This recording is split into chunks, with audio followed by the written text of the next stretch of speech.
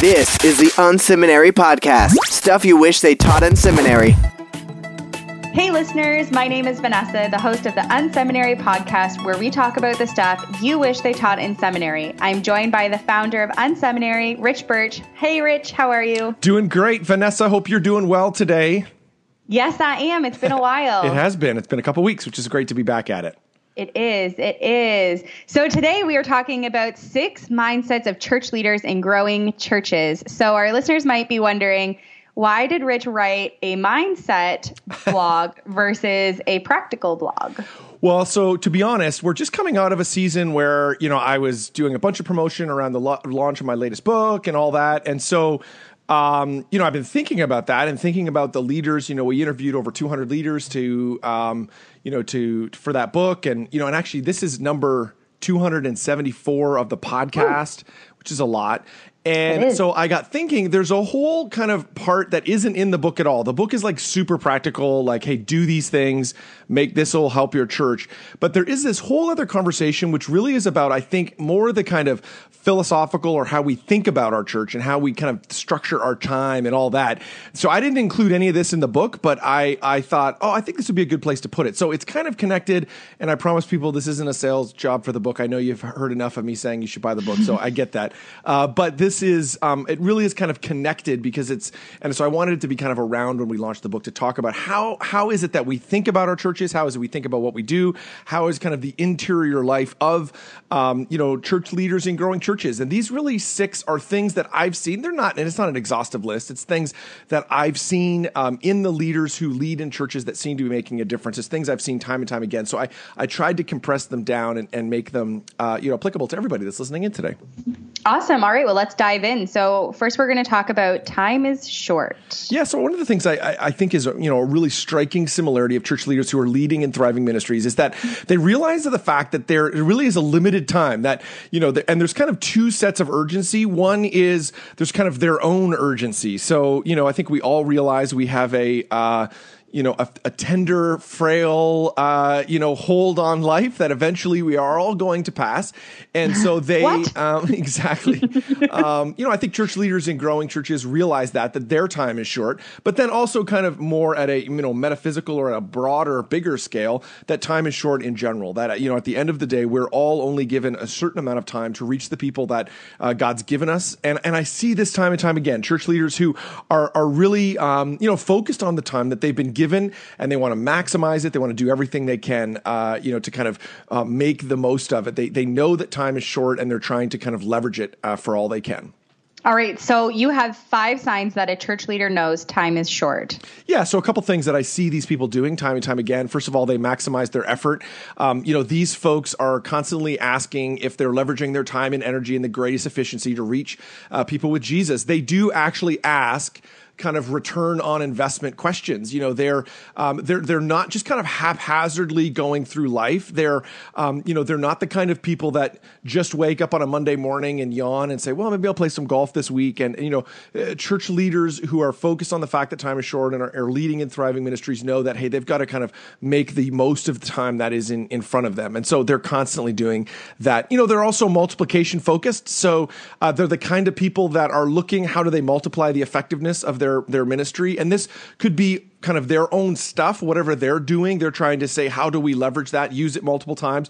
Or they're trying to figure out how to multiply their church, how to maybe through multi-site or through church planning, that sort of thing. Or, through leadership, they're kind of constantly, bringing new leaders involved. They want to make sure that they're not the bottleneck, that it all kind of has to flow through them, that they want to find other people.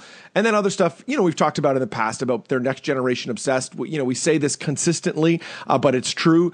Churches that are making a difference are led by people that understand that we've got to focus on kids and youth, that it's important.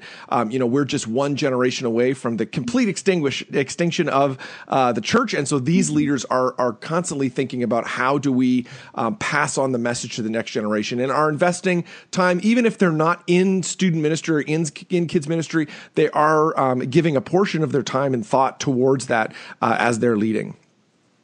So this is something I'm more curious, but yeah, totally. What is the approximate life time of a church leader? Okay. Yes. So like how long they last? Does does that vary depending on position or? No, that's a good question. What does that look like? I don't know if our listeners would be interested in knowing that. Yeah, so there are studies that show that so churches that have had a lot of impact, so say large churches, tend to have long tenured pastors, so tend to be led by people who have been there for quite a while, as opposed to a series of short tenured pastors. And so those, and I don't have the stat right directly in front of me, but typically those tenures are marked in decades, not in years. So it's like, churches of, 10,000, let's say, or 5,000, very large churches, the chances are that the lead pastor person has been there for, 15, 20 years, which makes sense, because you've got to kind of focus down and stay there consistently. There is also actually on another podcast on the Thursday show, we interviewed a guy by the name of William Vanderbloemen, who has helped a lot of churches find staff. And he talks about, in this interview, it was a whole conversation all about succession. And, one of the things he comes back to in that is that every church, every pastorate, regardless of even if it just started, is a stewardship, and we're going to pass it on to somebody else eventually. But he talked about how there's kind of a growth pattern that you see. Churches are, when they're led by, say, a founding pastor in their 30s, that somewhere in their mid-40s, they have a peak growth rate. And then actually by the time they get to their mid-50s, the church begins to decline. So there seems to be somewhere in there's like a 10 or 15 year window where if the church doesn't do something significant at the top level to kind of say, hey, we've got to turn this person over, it's very rare that church will be able to kind of continue to reach and grow. They have to reinvent themselves. And that's obviously a topic we're seeing all the time, is really this whole idea of succession and what are we doing. I think we just had another interview with Dennis Gingrich on the Thursday show talking about how are churches really dealing with the succession question, because the reality of it is you can't have the same person in there forever.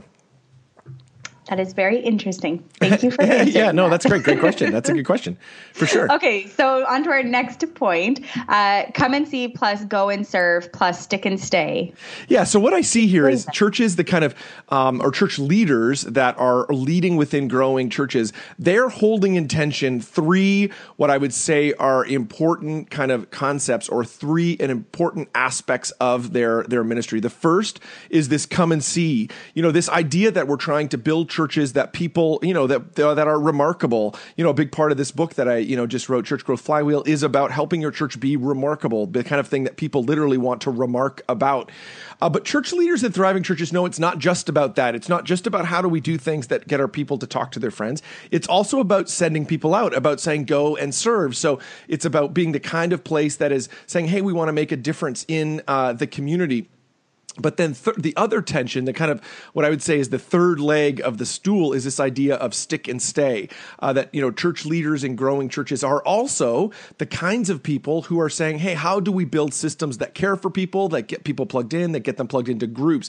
And it really is the tension between those three: come and see, go and serve, and stick and stay. There's some tension that happens inherently when we do all three of those together that ultimately see our church grow. And in the article, I give examples of all three of those, and I would say, and I think I do three of each, so there's 9 different things. All 9 of those things are things that are really common to growing churches. We don't need to go through them all here, but you could go over and check them out over there at the article. They're really common elements that we're seeing time and time again in growing churches, and they appear to be kind of contradictory to each other. It seems contradictory to say, hey, let's make a church where people can come and see while at the same time stick and stay.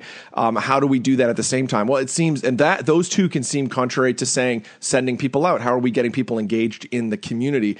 And really, again, I think it's the tension of all those together that we're seeing work out in church leaders.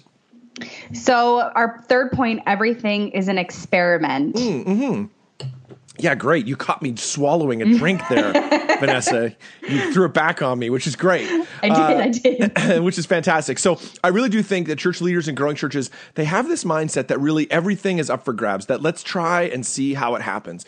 The thing I say in the article here is that I think they're more like scientists running tests than bakers executing a perfect recipe. I think one of the criticisms of even a book like The Church Growth Flywheel is it can come off as do these things and you will magically grow, where that's not actually the case. What happens is as church leaders, we need to be constantly looking for ways to, to experiment, to try new things, to do things we've never done before, and not be so kind of stuck on, this is the way we do it. The church you and I are a part of, we would say our vision is to be the kind of church that unchurched people love to attend. The reality of it is, that our church is only 10 years old, but unchurched people have changed in the last 10 years, right? What unchurched people 10 years ago were into may not be the same thing that they are into today, and will not be the same thing that people are in 10 years from now. And so we have to keep saying, hey, what are we doing? Well, let's not get settled on a best practice, but let's find something new to try.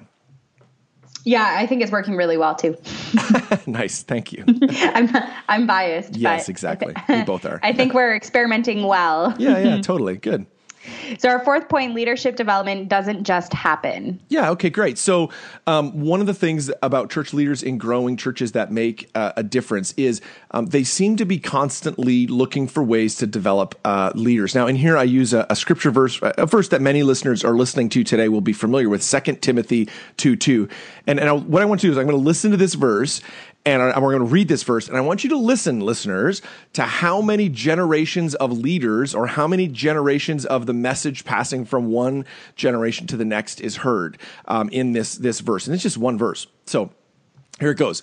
You have heard me teach these things that have been confirmed by many reliable witnesses. Now teach these truths to other trustworthy people who are able to pass them on to others. So there's at least 4 generations there. There's this idea of like, hey, you heard me teach, and they were passed on to me from other people. Now I'm teaching them to you, and I want you to go and teach them on to others. There is this imperative as, kind of Jesus-loving New Testament leaders who are looking to make a difference in the world around us, that our job is to pass the message on to other people. It's not just kind of a nice to have, that we want to be the kind of people who are constantly developing leaders. We're looking for it kind of in every weekend. We're looking for ways to develop leaders, throughout our churches. So what are some practical ways that we can start integrating this into every weekend at church? Yeah, that's a great question. So in the article, I list 4, but I'm sure you can come up with a lot more than that. And what I've tried to do is pick out ones that literally I think you could try this weekend, so you can put them into action, right away. First of all, huddles. Now, a little bit of tongue in cheek. I'm assuming that every church leader that's listening in today, that their volunteer teams don't just start working. They should. Kind of a best practice is before you start serving, you need to get that group together and, pass on vision, build community within the team, and do some training for future leaders.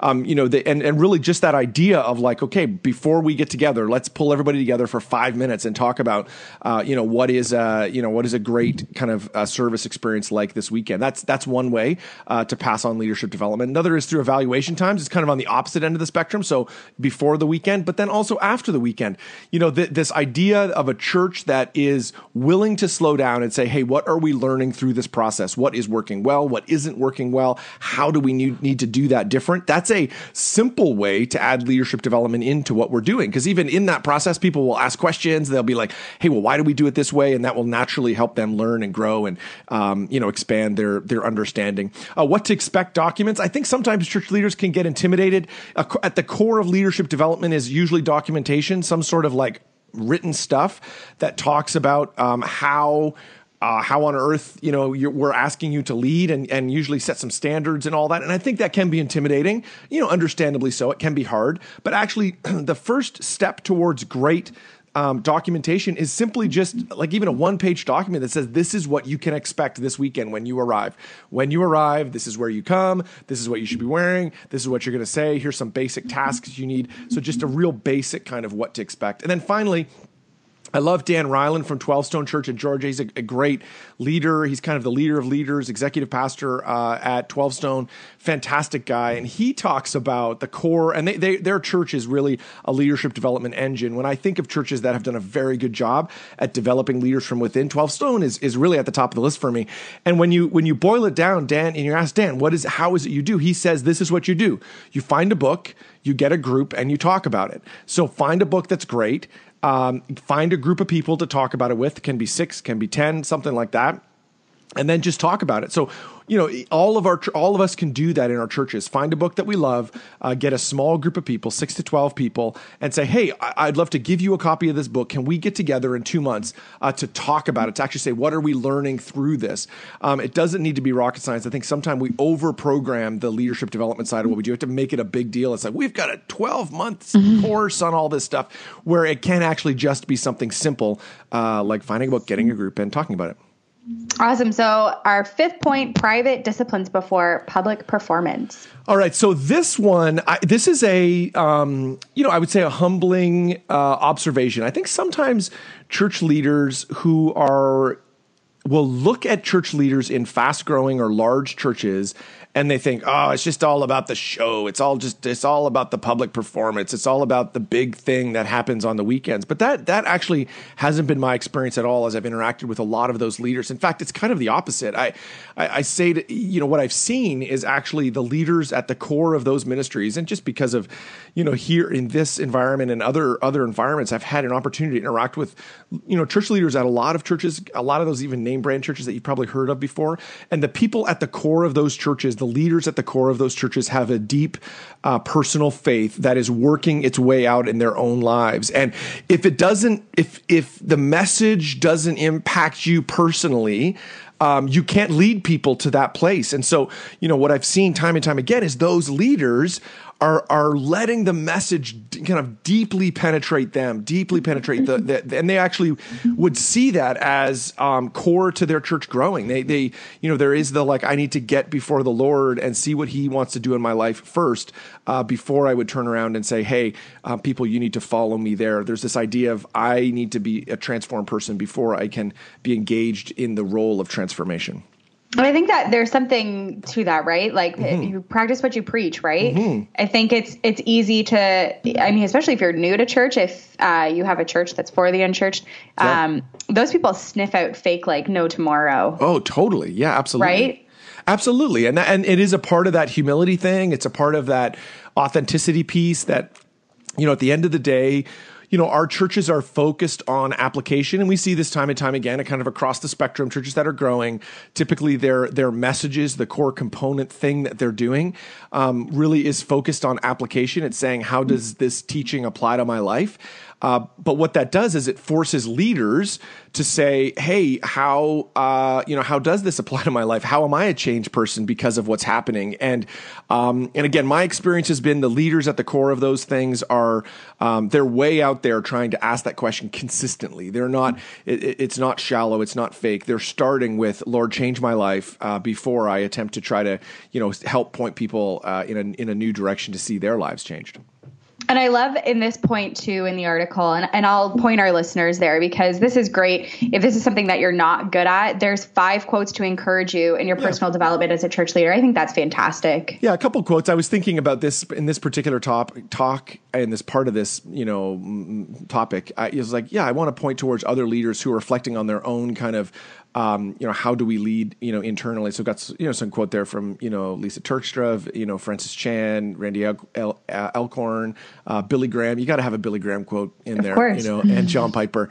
I'd encourage people to go over there, check that out for sure.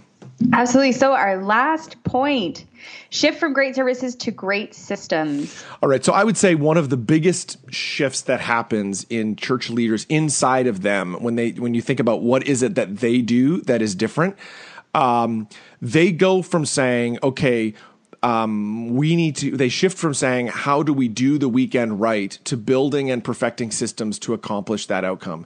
So an example would be, if you put this kind of in kind of the business world, you might be a baker who is really good at baking, and you're really great at making, whatever baking stuff is, buns and whatever you bake at a bakery. I'm not sure. I should have thought about it. Cakes. Yeah, cakes, I guess. Yeah, you might be really Pastries? great at making pastries. But unless you're able to eventually shift from making pastries to building an organization that makes pastries, you will never be able to scale up. You'll never be able to ultimately sell more than what you can make in a 40-hour week.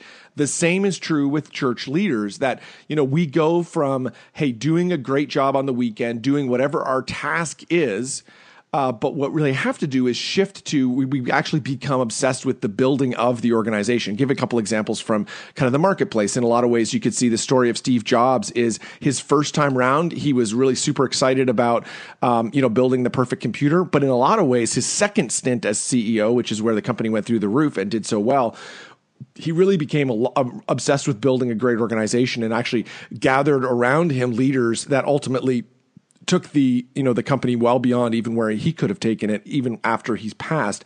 And I think the same is true for us in the church world. We have to, the goal as our churches grow is we actually shift from the task of doing ministry. We shift from the task of, building great services or doing, a great job directly with people to saying, how do I build a great organization? How do I build into the leaders around me? How do we gather and release amazing leaders who ultimately will, go beyond just the deliverables that we have every weekend? And if we can't do that, then we'll really cap our ability to scale and grow. If we can't get our head around the fact that actually our task becomes one of organizational builder, our task becomes one of kind of organizational developer, leadership development person, all of that. If we don't do that, then actually we limit our organization's growth, because ultimately we say is it is about us. It's just about what I can do. It's my own personal ministry, as opposed to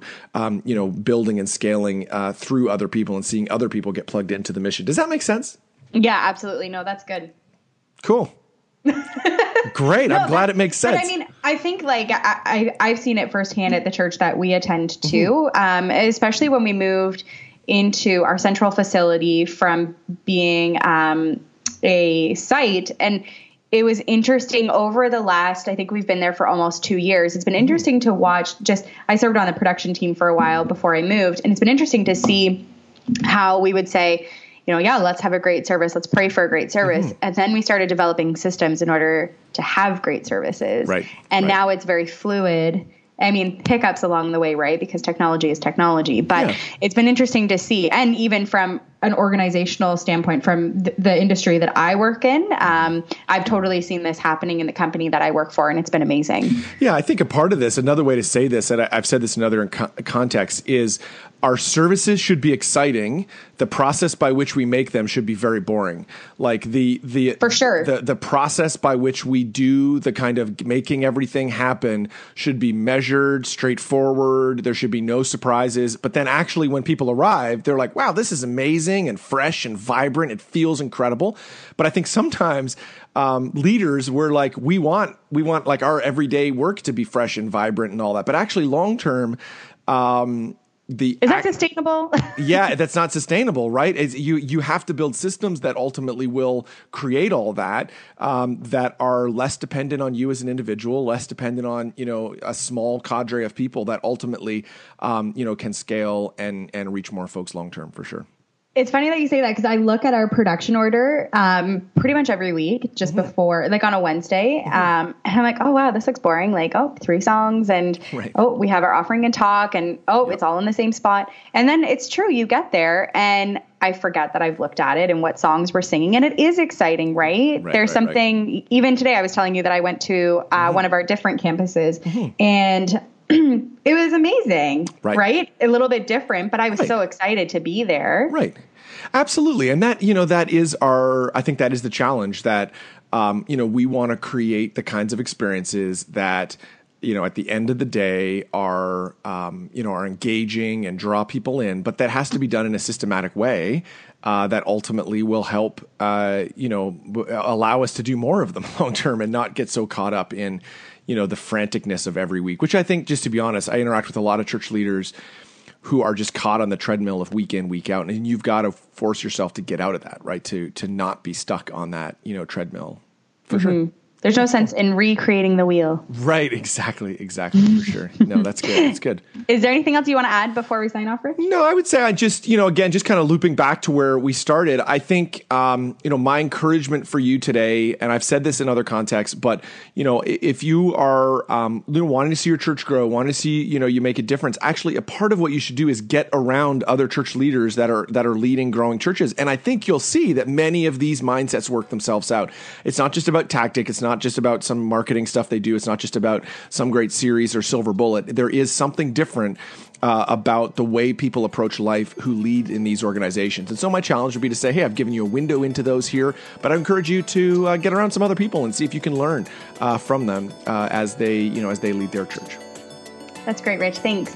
That's all the time we have for today. Thank you so much for tuning in. You can see the full article and our other podcasts at unseminary.com.